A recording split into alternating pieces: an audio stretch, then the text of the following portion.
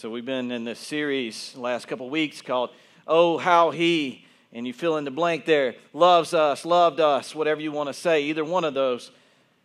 And as we have been looking at this, we look at how Jesus has loved us and has loved us as He has done a couple of things, as He has come into our lives and He has humbled us. And we looked at how He loves us by humbling us, right? And we talked about that and how He did that with the leaders, the religious leaders of the day, how He looked at them and showed them that even though they thought that they were following the law, they indeed were not, and they did not know the law the way that they thought they did. And He humbled them and gave them the opportunity that He gave everybody else to acknowledge that He was God. But they chose not to do that. And at the same time, he showed the lady that was caught in the midst of adultery, that was thrown into the streets. He humbled her by saying, you know what? None of these guys condemn you, so neither do I condemn you. Go and sin no more. And He humbled Himself. At the same time, He was humbling her by showing her love and grace and forgiveness. And He was down on the ground with her, showing her how humble He was at the same time. And then we talked about last week how He loves us by the way He heals us, by the way He restores us, makes us new, brings to life again, and in that healing process that we go through. Oh, how He loves us as He heals us. Today, being Resurrection Sunday, I thought it only appropriate to continue in this series with saying, oh, how He loves us by the way He hurts for us. As we look at the cross, all we can see is the pain and suffering of Jesus Christ hung on that tree for us. And we look at that and we say, man, oh, how He was hurting. How He was hurting for me. And we recognize that, right? Today, admittedly, things are going to be a little bit different in how I approach the sermon today. Normally, I would read a passage during the middle of when I was speaking, and it would be back and forth between the two. But today, I just want to talk to you for a minute, and then we'll read some stuff at the end, okay? So I just want to talk to you about the reality of what Jesus went through. See, when we look at the cross, we see how Jesus physically hurt, right? We look at that and we say, man, that must have been terrible to go through that kind of pain. And I'm going to describe to you today some of that pain. And it's not exactly going to be G-rated, if I'm perfectly honest with you, okay? And I'm going to talk about that pain and what He endured and how physicians have looked at exactly the kind of pain that Jesus Christ endured when He was on the cross. And I'm going to tell you about that. But I also want to tell you about something you probably never thought a lot about. And that is when you've got a lot of friends around you and people you think that are really close to you, and you think people that will come to your defense at a moment's notice, if you're in trouble, if you're hurting, if you're in pain, that they're going to come alongside you and say, man, I'm right there with you, brother. Don't worry about anything. It's okay. I'm right there with you. But we know that Jesus was deserted, right? So you want to talk about the physical pain. I think that that's almost secondary to how He must have hurt in His heart, knowing that His brethren, the guys that loved Him so much, how they were going to deny that they even knew Him. How when the going got tough, they just got out of there, right? When it became difficult, when it became strenuous, and when they became filled with fear, what did they do? They just ran away. And Jesus knew that they were going to do that. He told them that they were going to do that. But I still believe in His heart He must have hurt, because these are the people that walked with Him for 3 years right beside Him. And all of a sudden, when it got very difficult, they just ran away. Can you imagine that kind of hurt that must have gone on the inside? You see, I want to talk to you for a minute.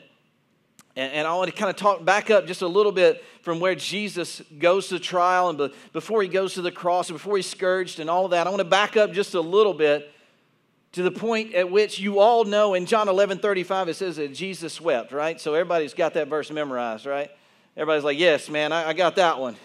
I have memorized that one. If there's any verse I've got memorized, it's that one, Jesus wept. I got it. And we know that Jesus wept when He was outside Lazarus' tomb, right? You remember that? When his friends called him and said, man, your buddy, your close friend, the one that you really love and you're close to, Lazarus, he's sick, and Jesus said, it's okay, we're going to wait 3 days here, and then we'll go and then we'll go find out what's going on with Lazarus, and he dies in the meantime. And he goes to his friend's house, and they're talking to him, man, like, if you'd only got here sooner, Jesus, Jesus, if you'd only got here sooner, then maybe your friend Lazarus would still be alive. Now, we all know how that story turned out, right? Jesus looks at the tomb, and He goes, Lazarus, come out. Lazarus, come forth, because if He hadn't said his name, everybody would have walked out of the tomb, right? everybody would have come out of there. But he said Lazarus. So Lazarus is the one that came out. But before that, right before he called, and Jesus, knowing, being God and knowing what was going to happen, he knew he had the authority and the power to call out to Lazarus and tell him to come forth. And he knew what would happen as a result. Well, before that, Jesus wept. Jesus, you ever thought about that? Why would Jesus, knowing he could raise him from the dead, his best friend, like, is dead, but, like, why is Jesus crying? I don't get it. I think it's a picture of what was going to happen to him very soon. It was a picture of how he was going to have to suffer, and he too would be in a tomb, but it was also a picture of the damage that sin had done to the world.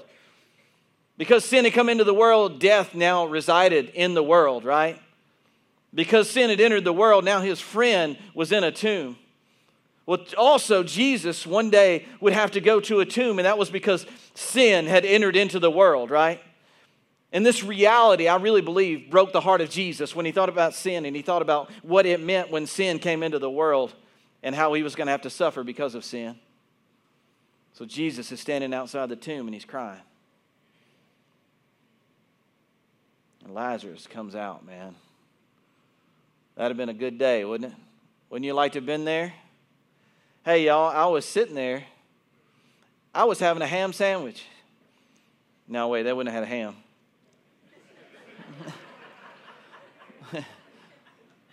They'd had a PB&J or something. But anyway, I was sitting there having a sandwich, and Jesus rolls up, and we all told him he was dead. And Jesus said, that don't matter. It ain't over with till I say it's over with. Lazarus come out. And Lazarus comes out. He's all wrapped up in his grave clothes. He's doing a little hop thing out, you know. And they get him loose from that. And what does he say? Give him a sandwich. Hey, man, that sandwich you're eating, give it to him. Lazarus needs something to eat. He's been dead, you know. He's hungry. Oh, what a good day that would have been. But you know what happened as a result of that? People started freaking out. They really did. And they started talking about Jesus and what he had done. And then it starts to freak out all the Pharisees and the Sadducees, the religious leaders in church of the day. This starts to weird them out too. And then they start to plot against Jesus. Like then they start going like, we got to do something with this guy. We can't just let this keep going. And that was the point at which everything started to be put into motion, right? Everything started to go downhill for Jesus, so to speak, right then. It's when Lazarus came out, man, everybody started to do something at that point in time. And so I'm thinking about Jesus and how things are starting to go downhill for him. Because if you read in John chapter 11 into 12, it talks about how, man, everybody, they saw Lazarus come out, and then there were some that believed, and then there were some that went away to kind of plot against Jesus, and all this was kind of going down at the time. And then we have this little break in there where Jesus comes back, and he's getting ready for the Passover, and he's in Bethany, this place called Bethany, that's right outside Jerusalem, and he's there, and like this woman starts to anoint Jesus. She's got this alabaster box. You know the story I'm talking about where she's just anointing Jesus with a very expensive perfume. And we see the anointing of Jesus. Like, man, okay, maybe things are starting to turn around. Maybe they're not going downhill so much for Jesus like we thought they were. Man, he's getting anointed here. In reality, we find out he's just getting prepared to be buried, right? And his disciples are around him, and they're like, man, what's she doing? This expensive perfume, what's she doing? And Judas is like, man, she doesn't need to spend that money on Jesus. She could sell that and then give it to the poor, when he knew that he could take some of that offering. If it was sold to be given to the poor, he knew he could take some of that. And all this is going down, and Jesus is there, and he's like, hey, just leave her alone. She knows what she's doing here. She's just worshiping me while I'm here. She's just worshiping me while I'm in the midst of you guys. And then you all know that Palm Sunday comes, right? Palm Sunday comes, and you got these people, man, they're throwing palm branches down. They're like going crazy, singing, Hosanna, Hosanna. God, save us, God, save us, man. They recognize that, man, this is a God that's going to save us, and they're praising him as he comes in, this triumphal entry, man. And It's a big party, and it is great, and everybody is just loving Jesus to this point. And you think, man, this is good. This is setting up for a good ending, right? See, we're not like them. We have the benefit of knowing the end of the story, right? Here they are. They're just recognizing who Jesus is, and you got this group of people just celebrating the fact that he is going to save them. He's going to recognize who they are or what they need, all right? He recognizes the place that they're in, and he's going to give them what they need, and they're celebrating this at this point in time. Well, then, this plot that's been set up against Jesus, it starts to kind of roll forward, and Judas is doing his thing, and he's selling out Jesus, and they're trying to capture him. So Jesus goes off to the garden, and we talked about last week how he healed the temple guard when his ear was cut off. We talked about that last week, and the representation there of the healing that Jesus brings, that when people are on two different sides, man, and he just brings them together by bringing healing that nobody else can do, and we talked about that a little bit. But Jesus is there with his friends, right, his close guys. And he says, look, we got to stay up, we got to pray, okay? We got to pray. And now we start to see the downward slide of the disciples. The guys that have been walking around with him for 3 years, the guys have been so close to him. I mean, they've been tight, you know. I mean, like, they were there, like, late at night with Jesus talking to him. They were hearing every single word that he said day in and day out when he was doing amazing things in the crowds and when he was speaking to the crowds. I mean, they were there with the guy. And he says, we need to stay up and pray and keep watch. And what do? They start falling asleep. One of them, Judas, is off selling out Jesus, and the other guys are there with Jesus, and they're falling asleep. They can't even stay awake to be there for their brother who is, I mean, literally pouring out drops of blood out of his brow because he is in such torment over his prayer about what is going to happen. And he can see the fact that God is about to unleash his wrath on him, and he sees all of that. And he's asking his brothers to pray with him, and they really can't. They can't even stay awake. They're just falling asleep. I imagine that hurt a little bit, don't you? Like, man, I'm not asking you to go walk 15 miles. I'm asking you to stay awake and pray. And they try, but they can't. And then he wakes them up. Hey, really, stay awake and pray. This is a big deal, y'all. They can't. They fall back asleep. I imagine that was hurtful. That was hurtful to see that. It goes beyond physical pain. That's just, these are my guys that are supposed to be with me, and they're letting me down a little bit. That's got to be hurtful. And then what does he see? He looks off in the distance. He sees Judas coming, right? This is a guy that walked with him. Been there every single time everybody else had been there. And what is he doing? He's leading the pack. He's the one coming to arrest Jesus. He's the one that's come to point him out, to say, this is the guy. This is Jesus. You're looking for him. This is him. You think that hurt a little bit? To have a guy that had walked around with you for 3 years and proclaimed to be your good friend and proclaimed to be on your side all this time, and now he's the one leading the pack to come arrest you? And we talked about last week how there was like 1,000 of them. Like there would have been this angry mob of about 1,000 people with torches and swords and stuff, and they're coming to arrest Jesus, and 11 guys, there's 12 guys there, and they bring 1,000 against him. Can you imagine how that must have felt? Can you imagine, I mean, how it would have been to just sit there and you're 12 guys looking at 1,000 going, all right, all these people hate me.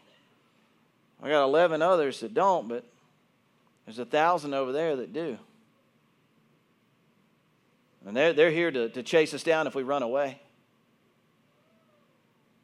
And Jesus had been just pouring out, just like drops of blood pouring from his brow, because he knew what was about to come. He knew that he was going to be arrested. And then Peter, he's very zealous. He's passionate, you know. He cuts off the guy's ear. You're not going to take Jesus. It's not going to go down like this. It's not going to happen this way, because, see, what had happened was Jesus had just had, you know, a meal with his guys, and they were talking. We're going to celebrate the Lord's Supper here in just a little while, but he had a meal with his guys, and he says, yeah, but, and Peter says, I know that you're saying that you got to go away, but you're not going to die, Jesus. That's not going to happen. Not on my watch. I'm going to be here, man. I'm going to be right beside you. You don't have to worry. So Peter, you know, You either put up or shut up. And he's putting up here, and he's like, nobody is going to take him, even if I have to take on 1,000 of you guys. And he reaches over and cuts the guy's ear off, saying, I'm not just going to sit back and let this happen. So Peter's full of zeal and full of passion. But what did Jesus also say at that Last Supper that he had with his disciples? He said, Peter, he says, look, I know that you say that you're full of zeal and passion, but you know what? You're going to deny me. You're going to deny that you ever knew me. And it's not going to just happen one time, but it's going to happen 3 times before the rooster even crows. And Peter's like, no way, that's not going to happen. It's not going to happen like that. And then he has to correct Peter once he cuts the guy's ear off. He says, man, you can't do it that way. This is God's plan. This is God's plan. It's setting up the way God has it planned out. And those that live by the sword die by the sword. And Peter, you can't do it this way.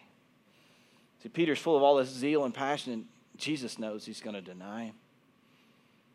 So they're in the garden there.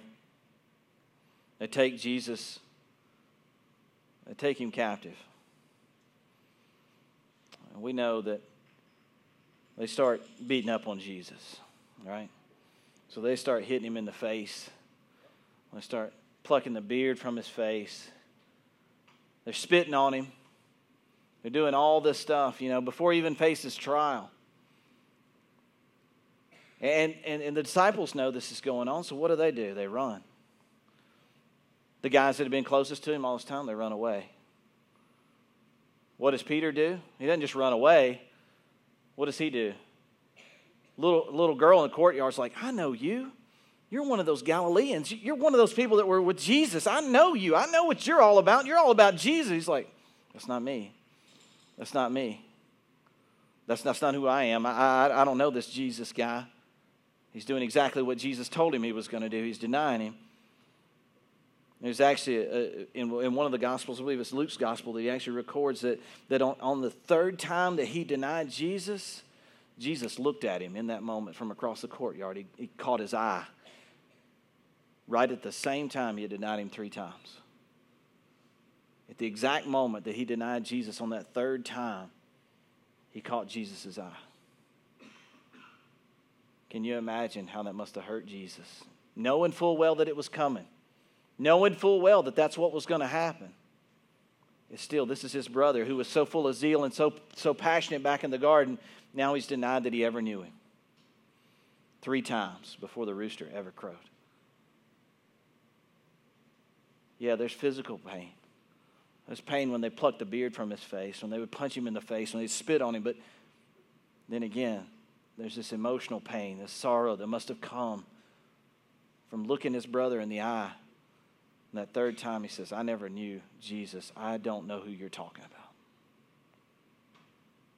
You have somebody that you're close to, somebody that's your best friend that you say, man, if I went to battle, they'd be right there beside me. Can you imagine when they say, I don't even know who that person is? You think they've got your back all day long, every single day, but indeed, when the going gets tough, they say, I'm not friends with them. I don't know who you're talking about. Imagine the kind of emotional pain that must have been. And then what happens? He goes and he has these trials. These people are supposed to know God. These people are supposed to know the truth of God. And what do? They constantly falsely accuse Jesus, hurl all these insults at him. And he's standing there having to take it all. These people are proclaiming to know truth, and Jesus knows truth. And at the same time, they're hurling all these insults on him, and he's just standing there. He's just taking it. Can you imagine how much it must have hurt to be standing in the midst of this crowd? These people are supposed to be close to God, and all they do is continue to accuse you falsely. Is it true that Jesus knew that this was coming? Absolutely. But is it true at the same time that I believe it hurt him to have all these insults hurled on him? I believe that it must have. So he's got his friends have bailed on him. False accusations coming against him. He's remaining silent, as Scripture said that he would. And he's taking all this upon himself. See, all of this is going on his shoulders, right? All the insults, all the shame, all the desertion that he felt, it's going on him. It's piling on him. You see what's happening here? It's growing and it's growing and it's growing. And it's coming down and it's falling on the shoulders of Jesus. Once, not even once do I see in Scripture where Nicodemus comes running in. Nicodemus is the one that Jesus had this conversation with, that Jesus told him, says, "For God so loved the world that he gave his only begotten Son, so that whosoever believes in him should not perish but have everlasting life." Nicodemus was on the receiving end of that, He was on the receiving end of John 3:16. And Nicodemus, you would think he'd run in there and grab Jesus and say, "No, you're falsely accusing this guy. You don't know the Word of God. You don't know the truth of God. You're not going to do this to him." We don't see that, right? We don't see that, right? See, you don't see him standing on trial there and his 11 disciples circled around him going, "No, not this guy. You're not getting him. We'll die first before you take him." You don't see that, do you? See, these are not the things you read in Scripture. These are the things you don't read in Scripture, and I think that there's a lot to be said there. Or what about Lazarus? Man, it was just a few days, weeks prior, that Lazarus literally came out of the grave. He walked out of the tomb because he was dead, and Jesus brought him back to life. I feel like if that was me, and I had nothing to lose, because you know what? I know what it's like to have been dead. You know what I mean? Like I've experienced death before. You would think he would come running into the scene and go, "No, I don't care what you're doing. You ain't touching this guy. This guy raised me from the dead." You know how I know that? Because I was dead and now I'm not. You would think Lazarus, you see, like one of the disciples would record Lazarus running in and wrapping his arms around Jesus, say, "You're not doing this to this guy." But we don't see that, do we? Where's Lazarus, man? Where is he? Why is he not running in on the scene and busting up the crowd? I don't understand. And the woman that anointed him, with the expensive perfume, where is she, man? What happened? She was worshiping Jesus just like a few days prior. And now he's on trial, and it's like these people are absent from the scene. Where are they? Where did they go? How must that have hurt Jesus to have had all of this around him, and now he looks around and he's alone and it's all being hurled on him? I mean, it was just recently that he was coming into the city, and he was palm branches being thrown down in front of him. "Save us, save us." I mean, the crowds were chanting. And now, where are they at? Because what happens, right, is Pilate gives them a chance. He says, "Okay, look, a day like today, it's a celebration day, Passover, all that, so you guys get to choose one prisoner to be set free." And they got Barabbas, who's like this murderer who's on trial. He's had all these uprisings in Jerusalem, and he's been fighting against the Romans, and he's a thug, man. He's rough, and he's been killing people, and he's on trial. And they're like, "You got the choice. You can either take this murderer and put him back into society, or you can take Jesus and put him back into society. Which one do you want?" What do I say? We want Barabbas, man. Give us Barabbas. We want him back amongst us. Not Jesus. Not Jesus. I mean, Jesus, he's like healing people, and lame people are walking, and blind people are seeing. Lepers are being cleansed, and people are being brought back from the dead. But we don't want that guy. Give us the murderer. We want him back in society. Can you imagine how that must have felt on Jesus' ears when he heard that? Yeah, he knew it was going to happen. Yeah, I believe that. He's God. He knows. But still, just to actually hear it, those people that were praying and shouting and praising Hosanna just recently, now they're shouting Barabbas. And now they're shouting, "Crucify Jesus." What do you want to do with Jesus now? Okay, so he's condemned. All right, how do you want him to die? Crucify him. Wait, that's like the worst possible punishment. In Roman society, that's the worst way somebody can die. That's reserved for the lowest of the low, like the low thieves and crooks. I mean, just the rough guys. And y'all want us to crucify Jesus? And they're shouting out, "Crucify, crucify." There's no record of Jesus weeping when he heard that. They don't see that. But I can't for a second not believe, just for a moment, that it had to hurt. It had to hurt, don't you think?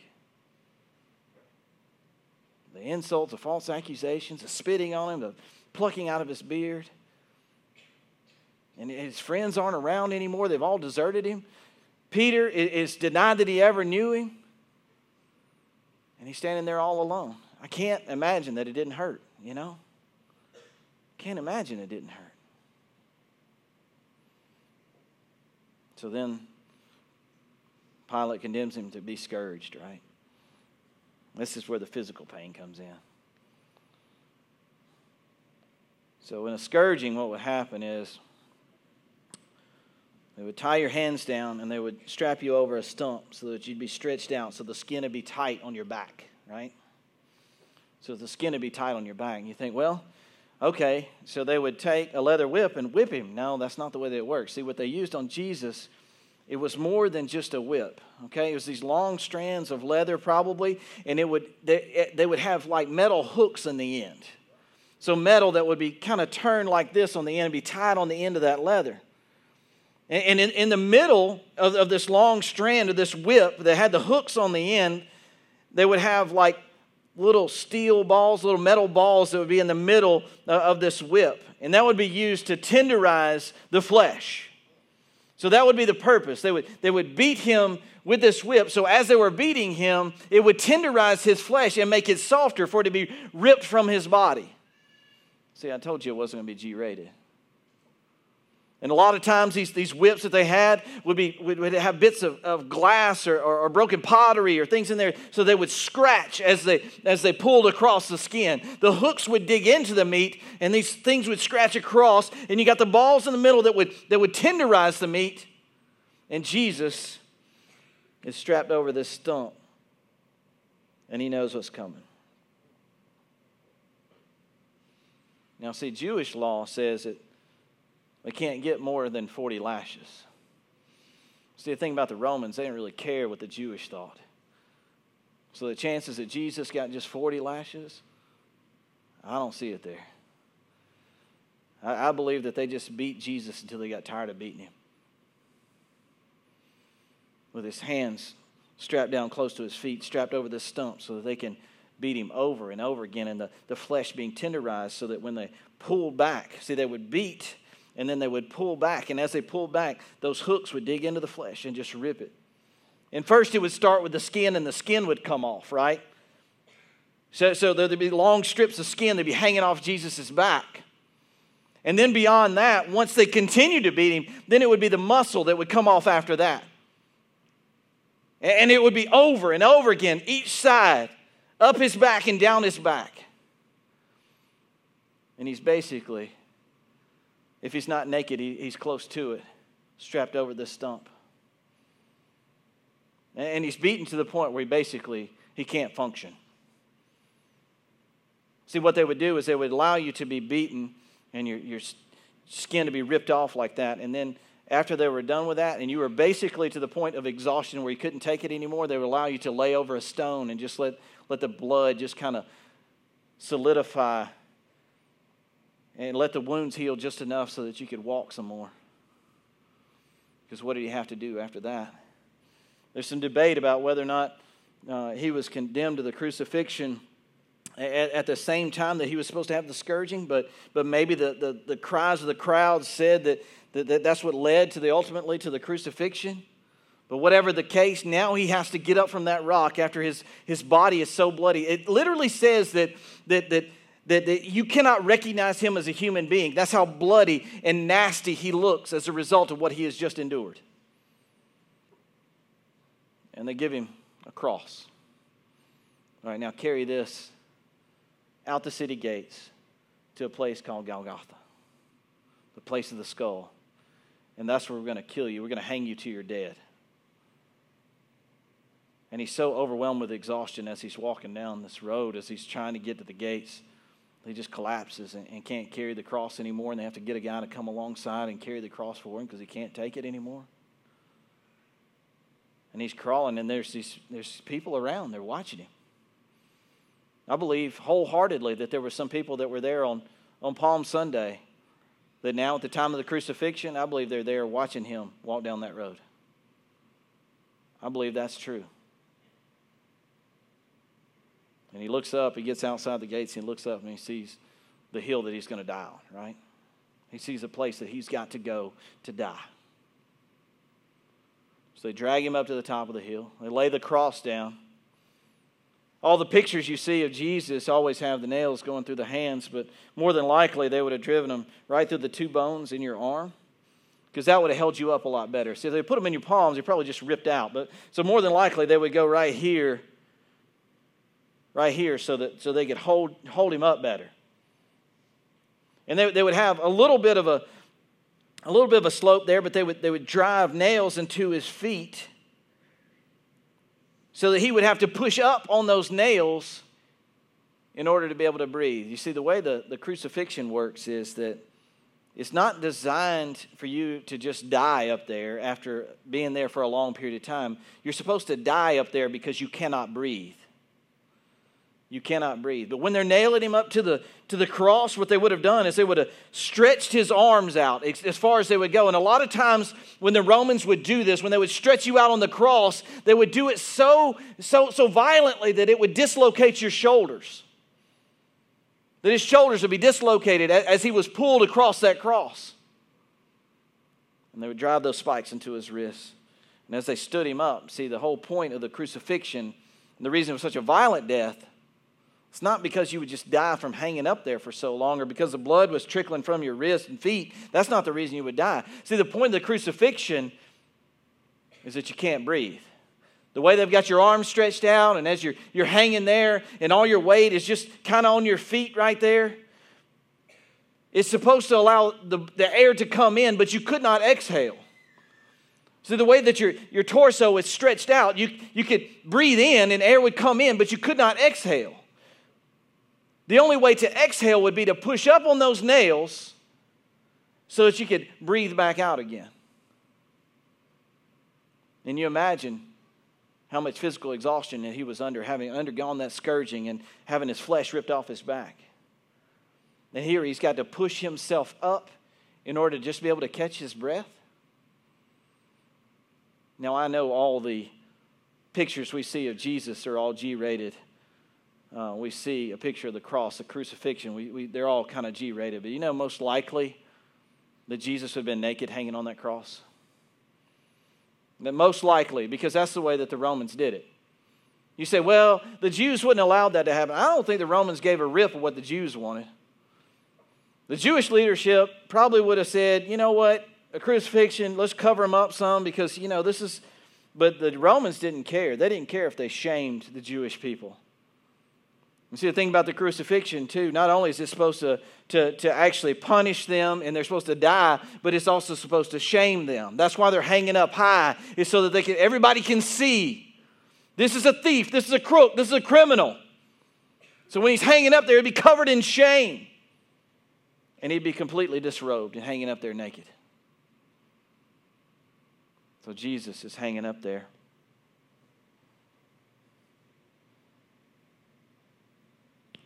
You know how many disciples were there with him? His brothers that had walked with him all that time and loved him so dearly and were willing to do whatever it takes to make sure that something bad didn't happen to him. We got virtually no accounts of those guys being anywhere.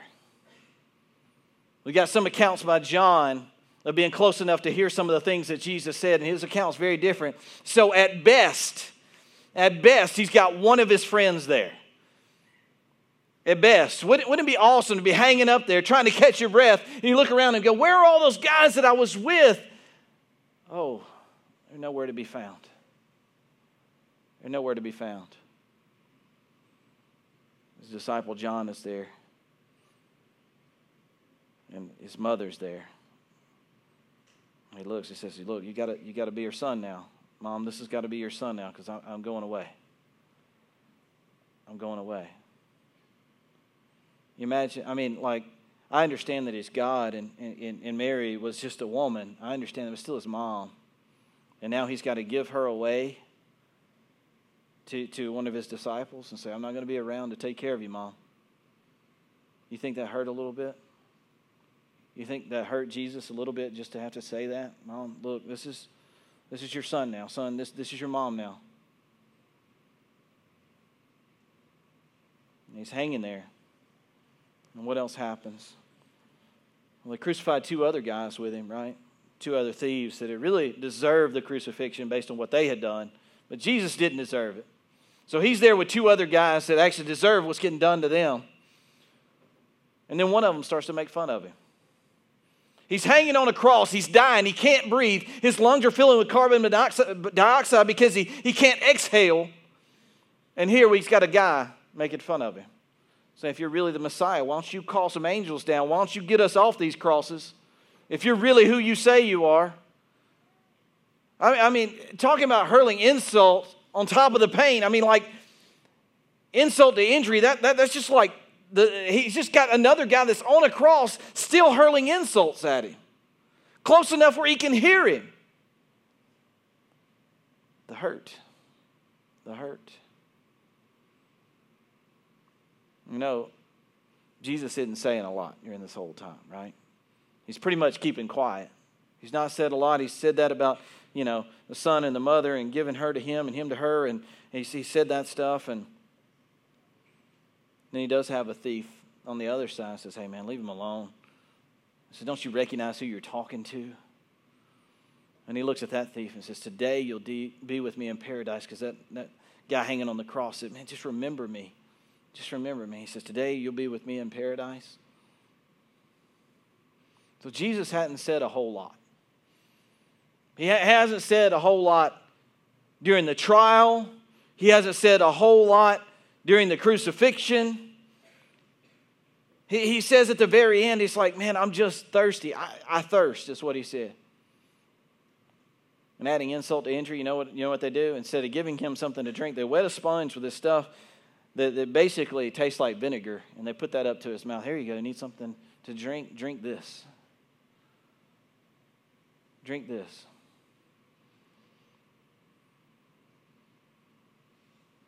Of course, it's bitter. Hyssop, it's just this bitter stuff, and you can't do anything with it. Can you imagine the hurt? Can you feel it? As we talk about all the things that Jesus has endured, all the things that have been heaped upon our Savior, the one that has walked around and done nothing more than heal people and tell them that He is God. Proclaim the truth of God according to His Scripture. And He's hanging up there. Can you feel the hurt? Not just the physical pain, but the emotional pain as well of all the people that have kind of deserted Him and hung Him out to dry and just done all these terrible, awful things to Him. You can almost feel it, can't you? You know what's interesting is Jesus has been mostly quiet through this whole time. And Jesus, I really believe He hasn't felt the worst pain of all up until this point. Because He's remained quiet, it makes me think that because He said this last thing, because He says this last thing, it must mean that it was really, really painful for Him.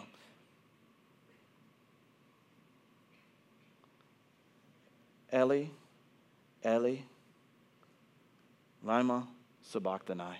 That's what He says, hanging on the cross. Eli, Eli, lama sabachthani. You know what that means? My God, why have you forsaken me? Why have you forsaken me? And the indication here is that God, looking at all the sin that was heaped upon His Son, had to turn His face from His Son. See, He had to forsake His Son so He could never forsake us. And Jesus is hanging there on the cross, and the only time He really says much at all is when He says something about the fact that the Father has let Him die this way. The Father has turned His face from Him because the sin of the world is hanging on His shoulders. He suffered this emotional pain. He suffered this physical pain. But now He is suffering the worst pain of all. And that is the sin of the world hanging on Him. The sin of the world on His shoulders. And now His Father actually has to turn away from Him. He says, God, why have you forsaken me? Can you feel it now? Can you feel the pain now? I want to read one thing to you, okay? What we're going to do today is during our time of singing, we're going to allow you to take the Lord's Supper. The way we do it here at Simple Church is you have a chance to come and you have a chance to pray at this altar if you like. You can pray at your chair if you like. That doesn't matter to me. It's between you and God. But you have a chance to repent. Before you commune with God, before you take the Lord's Supper that we're going to take, you have a chance to repent and get your heart right so that you're taking it the right way and you're not defiling what Jesus has done for you by taking it with the wrong heart. If you're not a Christian, if you're not a Christ follower, all you're drinking is some juice and a cracker. That's all you're doing. But if you're a Christian, this represents the very blood that was shed on that cross for you and the body that took that terrible, terrible beating so that you might be able to be saved. The sin that you have, all the nastiness, filthiness, all the things that you've done wrong in your life, all the shame that you felt that was heaped upon Jesus when God had to turn his face away from him for just that moment. That's what it represents. That's what it represents. What I'm going to do is I'm going to pray, and I'm going to ask the guys who are helping us pass out the Lord's Supper, I'm going to ask them to kind of make their way to the back while I'm praying. And I'm going to read to you Psalm 22, which is what Jesus was saying. He was pointing to this scripture when he was saying, my God, why have you forsaken me? So as we pass out the Lord's Supper, and as I read to you from Psalm 22, think about the reality of what is being said here and how it's foretelling the experience that Jesus has, the experience that we have through the cross of Jesus. Let me pray, and then we'll pass out the Lord's Supper. Father, thank you, God, for just giving us this chance to be able to commune with you, to get close to you, to be able to talk to you. God, to repent of our sins, to do the things that we need to do to get right with you. God, maybe there's somebody here that doesn't know you and they're not a Christian. Maybe they haven't given their lives to you. Lord Jesus, I just pray, God, maybe before they take the Lord's Supper, that they would surrender their hearts and lives to you so that they might be able to take this Lord's Supper. They might be able to take it knowing that they indeed have eternal life. God, I pray that you just speak to us now as we look at your scriptures, we look at your word. God, I just pray that you would speak to us. God, we thank you for the insults. God, the shame, the sin that was all heaped upon our Savior. God, so that we might be able to become the righteousness of God. Lord, just be blessed now as we get close to you. In Jesus' name. Just remain seated. They're going to pass out the Lord's Supper. And I just want to read Psalm 22 to you for just a moment. My God, why have you abandoned me? Why are you so far away when I groan for help? Every day I call to you, my God, but you do not answer. Every night you hear my voice, but I find no relief. Yet you are holy, enthroned on the praises of Israel. Our ancestors trusted in you and you rescued them. They cried out to you and were saved. They trusted in you and were never disgraced. But I am a worm and not a man. I am scorned and despised by all. Everyone who sees me mocks me. They sneer and shake their heads, saying, is this the one who relies on the Lord? Then let the Lord save him. If the Lord loves him so much, let the Lord rescue him. Yet you brought me safely from my mother's womb. You led me to trust you at my mother's breast. I was thrust into your arms at my birth. You have been my God from the moment I was born. Guys, if you'll go ahead and start passing out the Lord's Supper as we read. Do not stay far from me, for my trouble is near, and no one else can help me. My enemies surround me like a herd of bulls. Piercing bulls of Bashan have hemmed me in. Like lions, they have opened their jaws against me, roaring and tearing into their prey. My life is poured out like water, and all my bones are out of joint. My heart is like wax melting within me. My strength is dried up like sun-baked clay. My tongue sticks to the roof of my mouth. You have laid me in the dust and left me for dead. My enemies surround me like a pack of dogs. The evil gang closes in on me. They have pierced my hands and feet.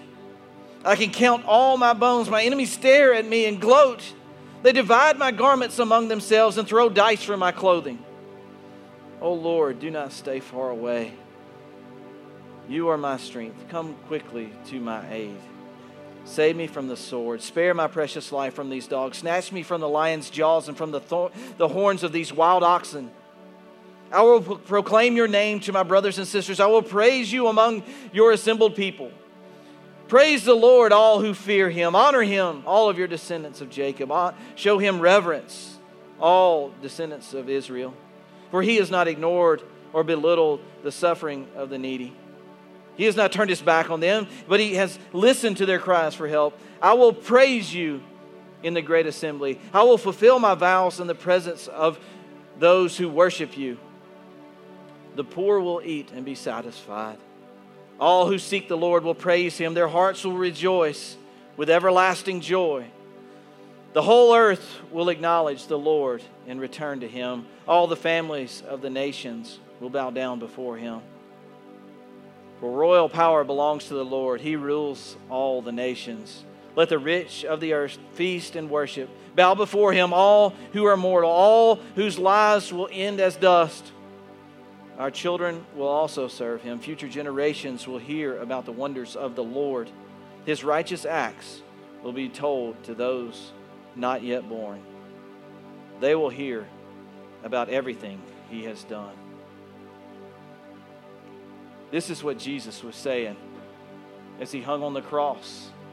And all the sin, all the guilt, all the shame, all the things that you've done to break the heart of God, this was poured out on Jesus. And Jesus was forsaken by God so that we would never be forsaken by God. You have a chance right now to come to know this Lord. You have the same chance that every single one of the people that saw Jesus hanging on that cross that day, you have the same chance to know him as Lord. You see, here's the thing. So I've told you a lot of the bad stuff that happened to Jesus, right? I told you all the insults, all the pain and suffering that he underwent. But he went to the tomb. After he had given up his life, he said, "Into thy hands I commit my spirit." He gave up his life. And they took his body and put it in a tomb. Well, the good news is he didn't stay in that tomb. You see, although he had died, he only died for a little while. But he had to show us all that he had the power to resurrect from the dead. Under his own authority, he could come back from the dead. I want you to know that same God is speaking to you right now. And all this guilt and the shame and the nastiness that is you and all the brokenness for the things you've done to break the heart of God, all of that can be made new again. You can give it to Jesus and it can die. And then you can be brought to life just like Jesus was in a brand new life. You can give it all to him right now and have it all washed away. Because you know what he said? Once they found out that he was no longer in the tomb and this angel of the Lord came and was talking to the women that were there, and it's like, go tell the disciples and Peter, that one that had denied him 3 times and he locked eyes with him across the courtyard, go tell the disciples and Peter that Jesus is risen, that Jesus is alive. That you thought it was all over with. You thought there was no chance. You thought that there was no hope. Well, there is hope because he's alive. He's alive. You know why there's hope for you today? Do you know why you have a chance today? It's because he's alive. It's because he's alive. He took all of that on himself so that you might have life and have it more abundantly. Will you let that opportunity pass you by today? Will you continue to let all the stuff that weighs you down and burdens you and causes you to stumble, will you continue to let it do that to you today? Or will you lay it at the foot of the cross and let it die so that you can be resurrected to a new life with Him. You have the choice. He doesn't force you to do it. You have the choice. Father, I pray, God, for anybody that doesn't know you, I pray that today might be the day of salvation for them. God, and then for those that do know you, those that are your disciples, your followers, God, maybe they got some things in their life they need to repent of. They need to come to you and say, God, forgive me. I pray that they would do that today. Before they take this Lord's Supper, I pray that they would do that. I pray that they would just come to you and say, God, I have messed up. I have done things wrong in my life. I am broken and I am in need of a touch from you to cleanse me and make me new. I know that I can do nothing apart from the Holy Spirit of God. Maybe somebody needs to come and repent of some sin today. Whatever the case may be, God, I pray that you would do the work that only you can do. God, that you would speak to hearts and lives right now. God, before we take this Lord's Supper, I pray that people would take this opportunity seriously to just draw close to you. God, you would be glorified by our repentance and our coming to you. In Jesus' name, amen.